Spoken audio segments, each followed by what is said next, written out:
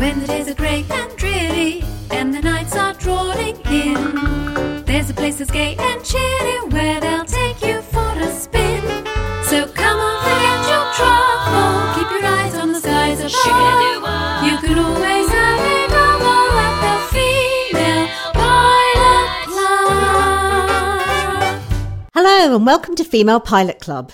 If you don't know us, you should immediately retune to Series 1 and catch up, where you'll find out we take spiffing female-written sitcoms up for a spin by getting top comedy talent to read them out loud in front of a barely consenting audience.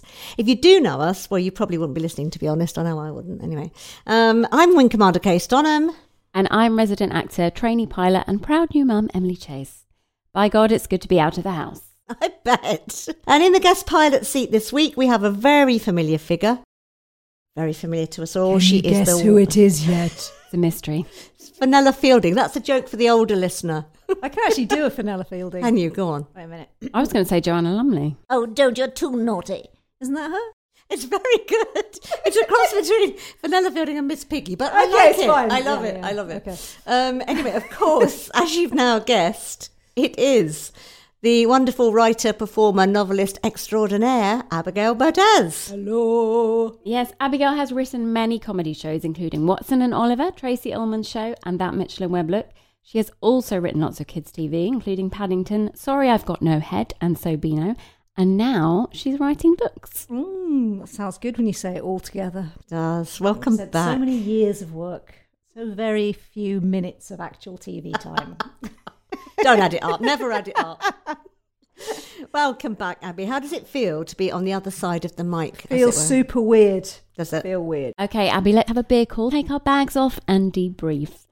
You said I wouldn't have to do the slang. I Kay. lied, Emily. I lied, as usual. Right. Chin, chin, pip, pip. Thank Last you. one to the nappies. A giffle banger. Giffle banger. I made that one up. Okay. I've just run out. I've literally run out of Yeah, slang. you've been away a long time, Abby. Things Okay. have gone to pot. Fine. Anyway, so we at Female Pilot Club know what your sitcom Big of Me is all about, but our listeners out on the podosphere, tuning in on their Bakelite laptops, don't. So could you please give us your parachute pitch? The scene is the plane's going down on fire. You've jumped out wearing the only parachute when suddenly the commissioning editor of Stars grabs you on your I get stars. Obviously, shh, it's the commissioner of Stars. So you'll have no idea who he is, and you're shocked he's got a commissioner at all. Yeah. But obviously, you take this opportunity to pitch your show to them before you both hit the ground. Go. It's about a woman married to two men. That's it. Wow. Crash. I'm hooked. Yeah, there A you go. very low-flying aircraft is all I can say about that. What's worse than having one husband? Having two husbands. Fantastic. We love it. We produced that. In fact, we already did. And this is a comedy about bigamy, which I remember as being a sort of staple comic scenario back in the 70s. When you remember the 70s? Wasn't alive, sorry. Thank you very much. Only me then. But the two wives thing, I can't really remember a sitcom about a woman with two husbands. Yes, there you go. That's Why? why I did it. That's why I did it, because I just think they're always having those bigamy sitcoms, aren't they? Where it's like, oh no, I've got one wife, this Heather Locklear, and the other one is... You're like, that's not a problem. It's not a problem that you're married to two gorgeous women who are going to wipe your ass for you. It's having two husbands, that's a problem. It's an insight into your love life then. You know what I mean? Not your ass, but... Anyway, yeah, so I just thought it would be more fun to... I just was trying to find a way to write about that thing, which I think a lot of women feel, which is that they're kind of servants. they're kind of servants to their families, and they go around, you know, chauffeuring them and cleaning for them and sorting things out and doing their admin and doing blah blah blah, and Wiping up solid poo. And wiping up solid poos. And so I just thought, oh well, what if you complicated that by making it two different families, and then you'd have a chance to kind of look at what a family is and all of those, that sort of thing. And so I was specifically trying to do a servant of two masters, but the masters are your husbands. Kate not only has two husbands, she also has a very overbearing mother-in-law. Oh really? Do you? That not me. Oh, I thought you Kate. said Kate. Kate. What are you trying to say? Oh no, Kate. Oh well, I don't know, Kate. Kate, Would you my like to comment? Kate. Yes, my protagonist Kate does have a very overbearing mother-in-law. Yes, she does. So yeah, so I just wanted to go like, what are the worst things about being married, and let's make them even worse. And also, like, I think that's quite often with the mother-in-law. I kind of wanted to make a different other woman. Like, there's quite often an affair or like another, and so I was like, quite often I think the other woman for people is actually your husband's mother or your husband's sister or someone, and so who gets all their attention at the time, and you're a bit like, I can't even complain about it because there's nothing wrong with it. And so yeah, but I mean that's not true for me. Of course, I am now the overbearing mother-in-law. Rather than, well, yes, of course. I mean now because my son has his own girlfriend. My You're daughter, not the official. not the official mother-in-law, but it's in that position, isn't it? So I try not to be. I don't know though. If it's not official, do you have the status? I don't do you? know. That's I don't know. Yeah, what you mean? Are you trying to say you can be overbearing and it doesn't matter because you're not the actual? Yeah. Oh, I might go for that one. Sounds good. I think we actually have a clip, don't we? Of the wonderful Sindhu V, who played this particular overbearing Sindhu was very funny. mother-in-law. Knock, knock. Lala's 54, a gorgeous woman with all the confidence of, say, a celebrity chef, comes straight in carrying a tray that fits over the bar, laden with treats. Bath snacks. Brilliant. Well, yes. I can say, of all the things I've done to my son, I've never brought him and his girlfriend snacks in the bath. So it can't be that bad. Yeah, so the problem of that mum-in-law is that she's almost the same age as Kate, and so Not Kay, Kate. Kate, Just to clarify. Kate. She's almost the same age as Kate, and also very glamorous and so she's kind of a better woman than her in many ways. She's the perfect. She's cook, the perfect cook. she? She's perfect. She's a perfect kind of glamorous, wonderful individual. And who sits around with her husband watching sexy TV, and then Kate's a bit like, "What's going on?" Anyway, it's a very funny character. I mean, it's a really is the overbearing mother-in-law making a comeback? Is the mother-in-law making a comeback? Because I hope only in my sitcom. Nobody else sitcom. do it. Nobody else can get away with it. I like writing mothers. I think that's a really interesting relationship, and that sort of, and I think. Mother-daughter or mother-in-law, daughter-in-law relationships aren't often examined. They're quite complex and massive and interesting, aren't they? So It's also universally relatable. Is it? Yes. Thanks, Emily. Yeah. Is it, Emily? Well, You got a... I say no more.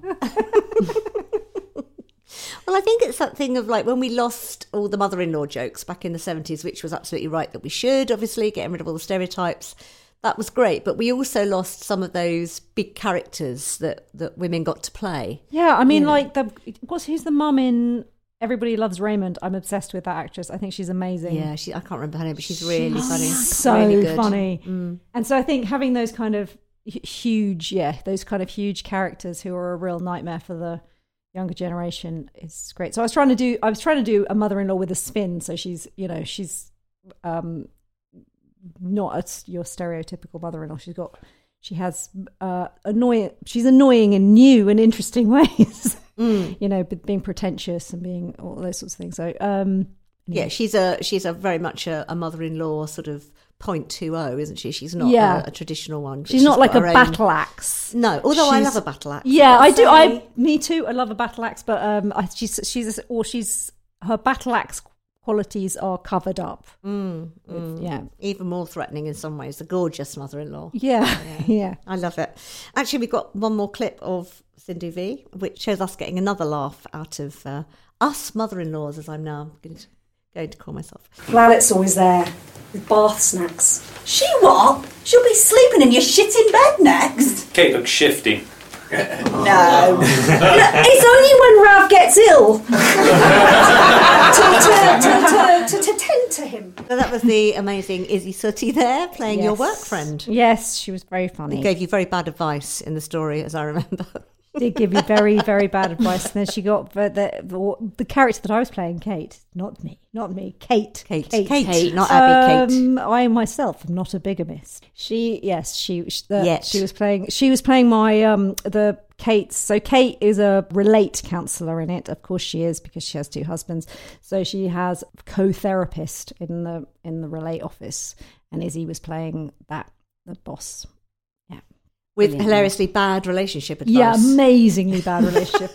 In fact, I use bad therapists as a sketch teaching tool, because you can write about 1 million different bad therapists, like how you have to be a lot of things well to be a good therapist. So you can take out any one of those things and right. But her particular problem was that she's very rude, isn't she? And kind of very rude and very judgmental. Yes. Hilariously judgmental.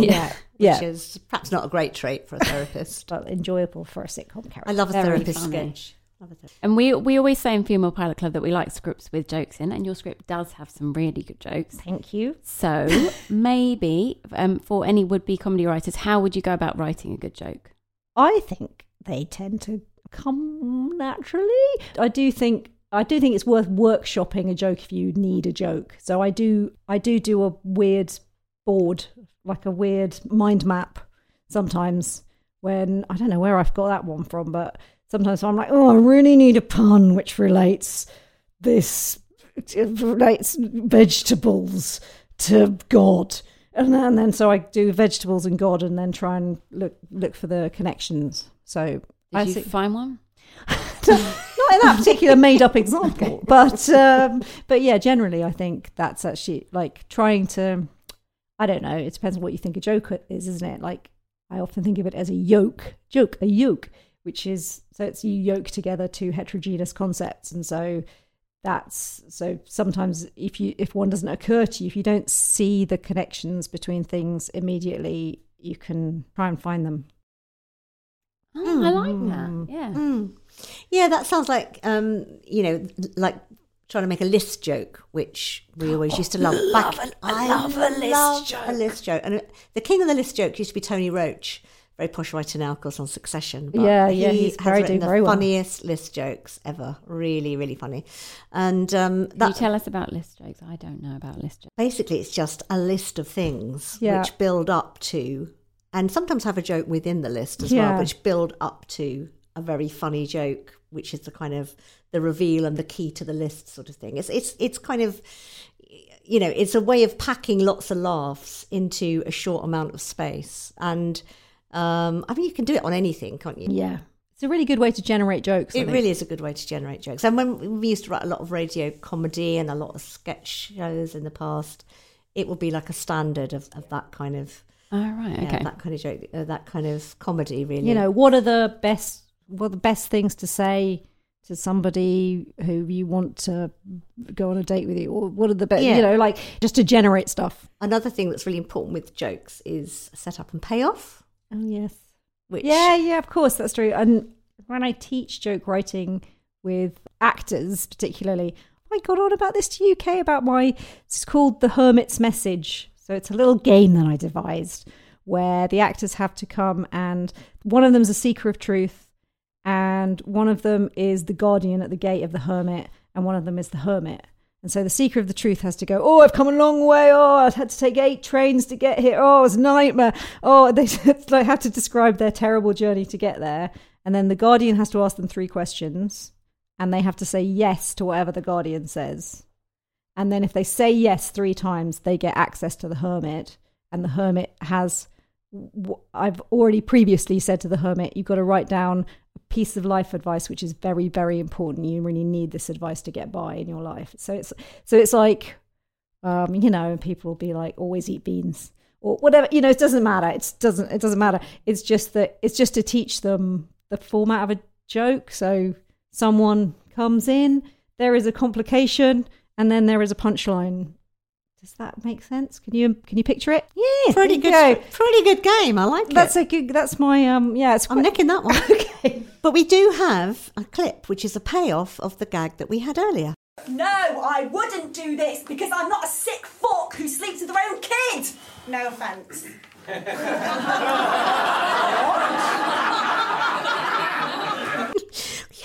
not afraid of a dark joke there. Quite dark. No offence. It's got a very good laugh. So They've got a nice laugh for the no offence. The audience love dark. You never know whether you're taking them with you, do you? So it's nice when you do. No, I mean, I've got one husband, and that's brilliant. But I don't think I could actually deal with two. So where were you going with the story? Like, what was she ever going to choose between the two men? Or This is quite interesting, actually, because I've actually revisited this quite recently, and I'm rewriting it with a different twist on it. So Breaking news. My plan with the sitcom, I was planning to make it that she was choosing between you shipped her with different husbands for each series. yeah, So I really love Younger. I've gone on about this before, where the central lie is that she's pretending she's 15 years younger than she is, and then at the end of every series they reveal it to somebody else, and then they have to up the tension by creating another external tension. So they'll go, oh well, it's been revealed that you're lying about this, but that now you've got a special publisher's deal that's only available to young people. Or do you know what I mean? Like, it's another reason, another thing for her to lose if it comes out. So I sort of thought, it's interesting with bigamy, because obviously it's a really big stakes, because if it comes out, you would go to prison. It's really bad if people find out. So I was going to do like each series somebody else is revealed and they find out, and so at the end of the first series her best mate finds out, and then blah blah blah. But I've been kind of rethinking it as a thriller with a thriller element now, because I think gone dark again. Yeah, because I seem to be like, the thriller stuff seems to be going down quite well at the moment. So I'm still doing the jokes, but I'm also doing quite a lot of death. But I don't have much hope for that mother-in-law. I think she's the first to be found in the study with a candlestick. I mean, it sounds great, but it's quite a big change, isn't it? Like, structurally and tonally, because at the moment, like, bigamy, it's a farce, isn't it? Yeah. You know, structurally, and it's really a funny and well-written farce. And you've got some great big farcical moments, including even throwing your body between the door and the mother-in-law, you know, which made me laugh a lot. But I really enjoy farce, but it's not always popular, is it? Do you like a good farce? I do. I love structuring farce. So I like, those elements in it where, sorry, I'm talking about my own script, which you guys haven't even seen, but there's a bit in it where she inadvertently looks like an old woman. So there's loads and loads of he's said to her, I'll love you even when you're old and grey, and then she becomes old and grey by the next time he sees her. And so there's also she's kind of got grey hair and specs and she can't see to count that. And so I love for doing satisfying structures of kind of where you kind of make utterly ridiculous things happen step by step so that you believe it as you go along. That's the idea anyway. Yeah, I wrote a farce, actually. I wrote a play that was a sex farce. Sex farce. I did. Oh my God. Where did you get inspiration for that from? Well, if I tell you the concept for the play, Emily, you might be able to guess. Okay. It's a play that's about a writer who writes a play so she can have sex with some hot young actors. So it doesn't count as adultery. Where do you get your ideas Where from? do I get them from? So I wrote that. That's actually never gone on. If anyone wants it, we can do it. But so I wrote that, which is like a proper old-fashioned sort of. I mean, it's about like, what are our boundaries and what are the boundaries of art and what are the boundaries of cheating and all of those sorts of things, but hopefully but it's in the format of kind of like a proper 70s K sex farce. I love the 70s. It's very What's much wrong with them? I don't know. What was wrong with them? I mean, her entire objective during that farce is to come. That is her stated objective. She just wants to have an orgasm on stage, because she's not going to get another opportunity to have That was pretty much my 70s. I'm going to say, I think that would probably be a lot of women's objectives throughout every decade. Around, yeah. But, going back to what women can and can't write, I mean, when you said, it's a sex farce, immediately I thought, have women ever written any sex farces? And none spring to mind. Do we get the chance to write sex farces? Well, I mean, I certainly didn't get the chance to put that on. I was kind of thinking maybe more it was broadly. a bad idea. But yeah, no, I don't know. I can't think of anything. I mean, I love farce. I love Frasier's my favourite sitcom, so I've gone on and on about Frasier. So I think, I mean, that's just farce. That's not just farce. It's sublime farce a lot of the time. There's a lot of that kind of... Do you know what? It's weird doing this because, like, usually Kay would tell me to shut up. Shut up. Feel better So now? Please be quiet. And now I'm going, banging on about what I think, and Kay's not telling me to shut up. I've just got to point out that I've literally not told you to shut up once in any. I mean, and I call the tapes, Malud. I put the tapes. She just does it afterwards. Into she just evidence. goes, "We'll cut that." You're banging on You were just brilliantly, asking. and it's your job to bang on. My job now. Yeah. Okay. Going back to farce. Yeah. What's great about it is that you don't have to be too naturalistic, and I think comedy's got a little bit, for me anyway, sometimes a bit hung up with being that hyper real stuff and a little bit too naturalistic. Yeah, I mean, I'm not a fan of the whole hyperreal thing. I'm just not a fan because It's a bit bored with it. I think it's just that's not what my life is like. And so I just, whenever people are kind of going, it's In like, your head, at least. it's like things are, exactly. But you're like, oh, isn't this how people talk? And people, I'm like, nobody has ever, I see the world as if it's like there's just Victorian grotesques at every corner, like people screaming, like, I don't know. Don't trust me though, because I with my book recently, the publisher was like, yeah, it's just like these characters are so vast and insane and like mad and out, and I'm like, it's just literally me, my sister, my brother. It's just us, just talking in the normal way that we're like, they're crazy characters. So yeah, so I maybe said the it's same just to like, Marvin Peake when he wrote Gormenghast, and I don't think your life's dissimilar, to be fair. no, that's how you. It's how you view things, isn't it? Yeah, it is. But you can take farcical situation. I mean, in a farce, you can take situations, you can blow them up. Yeah. To like a really huge degree, can't Yeah, you? but I mean, like Curb Your Enthusiasm does Absolutely, this brilliantly. Just a brilliant. But it's classic sitcom, but it's got a real farce elements of, that. Did you see that one where he had the plane that was too heavy? Like the plane was too heavy because no one would be honest about their weight. What, their own weight? Yeah, and it got more and more ridiculous, I can see that one. That sounds great.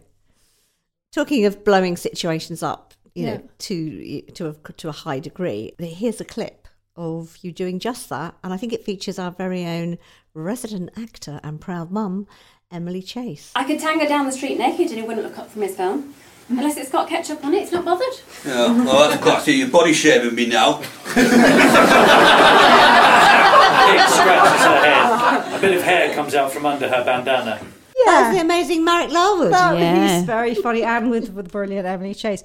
Yeah, yes, that was Marek. But again, yeah, I quite like big. That's a big character, isn't it? So just trying to communicate that stuff quickly, which you're trying to do as a writer.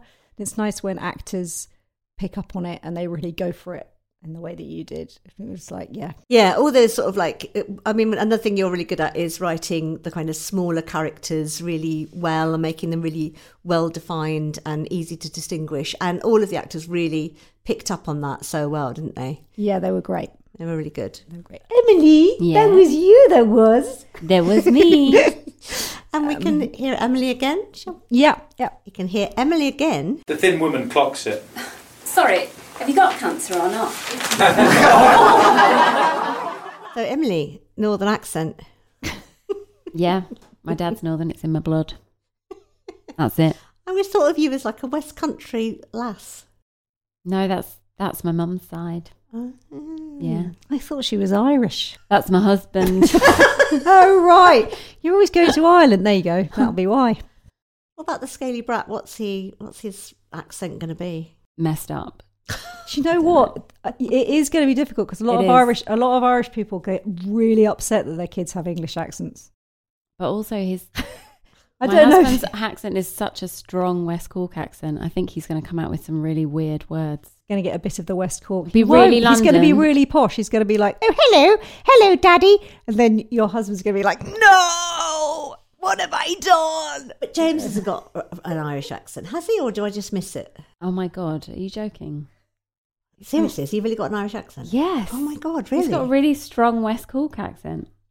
Have you got 2 husbands? Because that's what it is. That's what it is. Brought it back round. What is happening to Big of Me now? You've said that you might be Yes, rewriting it. Yes, I'm rewriting it, and I'm developing it as more of a kind of a Dead to Me type of thriller. With comic elements, which now seems to be my new thing. And what, of course, we forgot to ask you is like, what was it like for you on the night to have it read out? And... I wish I'd got somebody else to play Kate.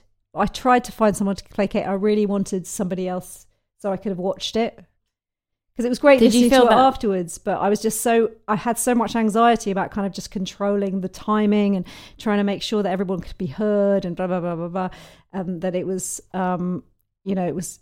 I didn't have as much fun as I hoped, because I would really like to have just seen it, because then that's really useful, isn't it, to see it. But I should have just. But then maybe if you were so invested in that character that if you'd have. Well, I've criticised whoever did it, and I'm being like, oh, how dare you? Well, no, but it just might have been annoying in your head if it wasn't quite how you wanted certain bits to be. Yeah, although I don't think I did it very well. So. I think you did do it very well. I think you're always funny and always really, really good, and always underestimate how funny you are. So that is, that it is in a way better to be able to enjoy watching your own stuff rather than having, because you can't really, you're just split, aren't you? You're mentally split. Yeah, and it's just, it would have been great to have seen it, because the other actors were obviously doing a great job. Finley Robertson's so funny, and Amachada Patel, and they're all great. And so the part of me was just wanting to stop in the middle and go, oh, that was good. Oh, you got a laugh out of that line. Oh, well done. And I was like, oh, it's my bit. Oh, I think it was useful playing it in that I could think about what it's like for an actor reading that, because I think that it's a real thing that happens, that protags tend to be underwritten, because writers tend to write they'll just go like, it's me in some sort of way, and so they don't give them really overpowering characteristics. And so it was interesting looking at the script and going, oh, have I underwritten that there, or have I made it clear what her problem is properly? You hope you've done it with the plotting, but it sometimes, particularly in the dialogue, I think protags can be a bit underwritten. I think that's really true, and I think it's easy to get really carried away and enjoy the other characters who are providing the conflict and the obstacles for the leading character, isn't it? And then not really thinking about how do you make them funny. Yeah, and also giving them enough laugh lines, isn't it? It's just going like... I was going to say, I think that's definitely something I've noticed with ones that we have done, if you think about the main character, because there's so much focus on the smaller ones. I think quite often they do get lost. I think it's easy to do. I think it's particularly in a pilot, because you're so trying to introduce this whole world. Yeah. You don't necessarily go, and this is a chance to be hilarious or show off this funny. And of course, with her problem had to be essentially related to the conflict, which is that who would find themselves an accidental bigamist. It's got to be somebody who is a people pleaser. So because she's like, oh, I'll just do anything just don't want other people to be upset. That character was like, oh, just don't want anybody else to be upset, to a ridiculous sort of extent. That in itself is quite it's a traditionally feminine trait or whatever, of trying to go, oh, well, I must make other people happy. Whereas I suppose male protags in sitcoms are often, they don't know themselves, do they? They suffer from a lack of self-knowledge, and so they're always making themselves bigger and more impressive than they actually are. Yeah, rather than less, rather than self-effacing, or so that's quite a difficult thing, I think, to play. Anyway, I agree. That thing about giving the protagonist the laugh lines, or the leads anyway, the laugh lines. Have you ever worked in one of those writers' rooms where you go through afterwards and everybody has to gag up the script? I've never had the joy. I would love to do that. Well, I did it that once, and that was something which I learned in that process, because they kept banging on about it. And I have to admit that as a writer, I kept thinking, why would you do that? I don't really understand. Surely the character that feels most appropriate to have that laugh line should have the line. But the technique and the rule was give your leading characters the main laugh lines. That's interesting, isn't it? Yeah, it really was as bold as that. Give the important actors basically the laugh lines, which actually I'll have that. To be fair, it wasn't the actors doing it, but that's what it amounts to, I suppose. I noticed your script had a lot of great visual humour in it. Thank you. I was wondering what tips you would give to writers about how to write good visual comedy. Ooh, writing action's really hard. It's just really hard. And so I do that thing where you read it out loud because to try to get the rhythm of the shots right. And also, like, I see a lot of scripts where people go, we see, or where I'm like, don't do that, you're wasting words. So I suppose writing action where the rhythm of reading it is the same as the rhythm of watching it would be. So trying to make visual jokes in the same rhythm. So not giving away the pull away and reveal, for example. Like sometimes I see that in action where people are writing. And then this is, stuff which it's obviously going to be, oh no, the white dress is going to fall in the mud or whatever it is. I think that's a good tip to read them out, isn't it? Yeah. Really good tip, because of course that's what we do on stage at Female Pilots Club, and it's amazing how often we get really good laughs, isn't it? Yeah, for the stage directions. On the stage directions. And you should get laughs on the stage directions. You also got a lot of laughs on the stage directions, I thought. Yeah. Well, Matt Lacey was doing a very good job with them. He was amazing. It's actually very hard to read stage directions. It is so hard. It's such a hard job. I know comedians, they always get comedians in to do it for table reads, don't they? So just to go to try and make it more interesting for the execs. So we definitely want to see Big of Me.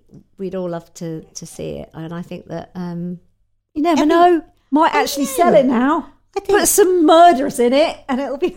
Could you chop a few women up? That usually gets things. Yeah, a few dead women. That's always good. Dismembered breasts. So I think this new direction for Big of Me is really exciting, actually, and I'd really like to see it. Comedy or psychological thriller or anything. We all would. Yes, and before we leave the topic of Big of Me, shall we have the last lovely clip, which is from the end of the show? Guy turns on the fairy lights. He's put an old-fashioned bath in the middle of the caravan, has somehow filled it with hot water. Rose petals float on the surface. Oh, Guy. Where did you... Not from a skip.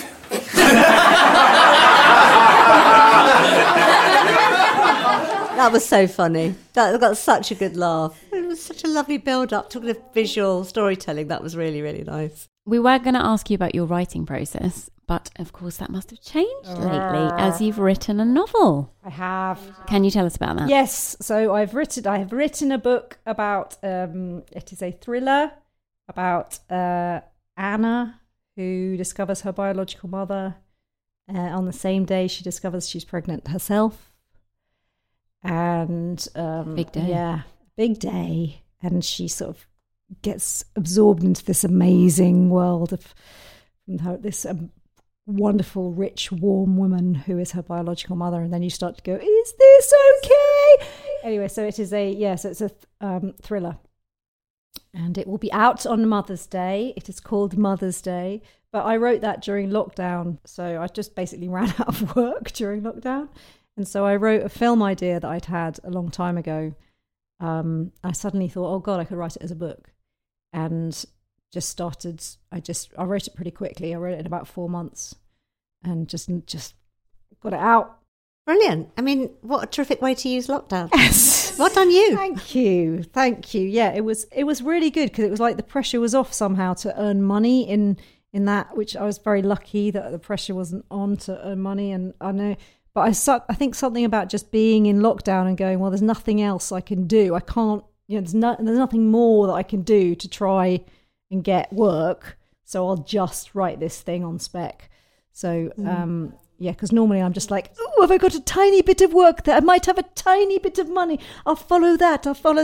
So I don't normally you wouldn't normally write a big idea, which you have to invest in a lot. So anyway, I know I'm very privileged to have been able to do that. But so I wrote that. So when the pressure's off, it's easy to write quickly. When the pressure was off, I found that easy to write quickly. But I mean, it is quite personal to me, the story. So it's quite a sort of powerful. It's quite a full-on story about kind of mental illness and lots of things that are kind of relevant to my own life. So did that take any of the enjoyment away from writing it? No, I found it very freeing. I found it really great, and also to just put everything into this form of a thriller, which is so what a thriller is, and so it was. So there are rules for how to plot it and all of those sorts of things, which I really, really enjoyed writing. And I've always loved crime, but I've never written it before. So I'm a big crime fan. And so I just a bit like, why have I never written a thriller? This is crazy. Anyway, so now I have, and now I'm writing a new one. So I sold it. So I got a 2-book deal. Amazing. So I'm writing the next one, and that should be out in 2024. I mean, it's really, really great to have something, to celebrate, isn't it? And to say, it's up, it's away, it's going. Presumably, there might be not as exciting. You had Georgia Pritchett on. She had a series with Paul Rudd. Haven't got a series. That's what I need. Is a series with Paul Rudd. Well, maybe Paul Rudd's going to have a part in the adaptation of the successful novel. I would be. Yes. Well, you must be looking at that, surely. I don't know if I'm allowed to say that yet. Well, you can just say you're looking. We at are it. looking at. Yes, we are looking at at adapting it for the telly, which is fun. Yeah. And I mean, it's really interesting, isn't it? Because we had Janice Hallett on, talking of other people we've had on who wrote a very, very successful book, didn't she? After having tried to write for television for some years and not really getting that far. Certainly she had a lot more interest in her TV writing, didn't she, once she'd written that book? And do you think more women TV writers end up writing novels as a way of, getting more interest in their ideas to perhaps take to TV? I don't know. I mean, I don't know if that's why. Certainly, it's not really why I did it. I just did it because I had an opportunity to, and then it came out. And I think, maybe some people do. I think you have more control with a book. And so when you're writing TV, everything changes from the first second that you suggest it, and the beats change and that's all part of it. And it's a collaborative art form. Whereas with a book, you are in control of everything, and it's your own universe, and then you get to go. So I think perhaps if you're somebody who has an unusual style or something which is slightly cross-genre, writing a book could be useful, because people go, oh, I see. So it's tonally. So my book is pitched as black comedy. So it's, it's tonally comedy and thriller, and so doing things where you show the balance, you sort of have to write the whole thing, don't you? So I sound very full of myself in saying that, but I think it makes sense. I think it can be useful to write a book if your voice is particularly unusual or particularly strange and weird. You're a weirdo like me, so that's all I was thinking. Yeah. So, Abby, I don't need to tell you that the Female Pilot Club is very, very exclusive, because you started it, and you were very definite at the beginning that we should not just let anyone in. I remember you being really definite about that, wasn't she? Yeah. You remember? I'm very exclusive. Very exclusive. Let anyone in. Let them all in. But you are, of course, a lifelong founder member and can't get out. Yeah.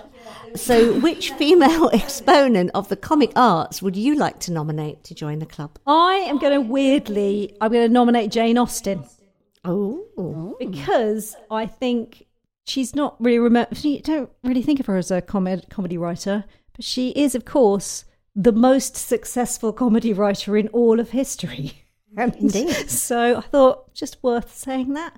That's what those books are, isn't it? They're brilliantly plotted, amazing comedies. And they are. Yeah. And I suppose that's why they've been so successful in adaptations, etc., etc. Yeah. I mean, if she was selling the rights to her books now, I tell you what, God. she'd be raking it in. Would she get as much as you? That's all I want to know. Does she have many murders? I like to think I'm doing all right. Because I thought you were going to say Phoebe Waller-Bridge. Oh, yeah. She doesn't need my help, Kate. She does not need your help. So she's in. Jane Austen. Jane Austen is definitely should be our patron and saint. I will be calling her agent tomorrow. to let her know the good news. She'll be very happy. Oops, that soothing sound tells us that our pink chit is up. Just time to whip off our foggles and take a safety trip to the Biffy before landing. But don't worry, we'll be noses up and joystick down very soon when we take our next plucky pilot up out of her comfort zone to do battle against the impenetrable power of the comedy oligarchy. Hierarchy. I think you mean hierarchy. I know what I mean. I thought it was going to be a pun about pink chits, but no. Well, you know, pink chit is a real thing. It's licensed from your lady to go out for the evening. Oh, wow. Pink chit. That's what it is. Pink chit. Tell James he's got to ask for one next time he wants to go out, Emily. Can you give me one to go out now?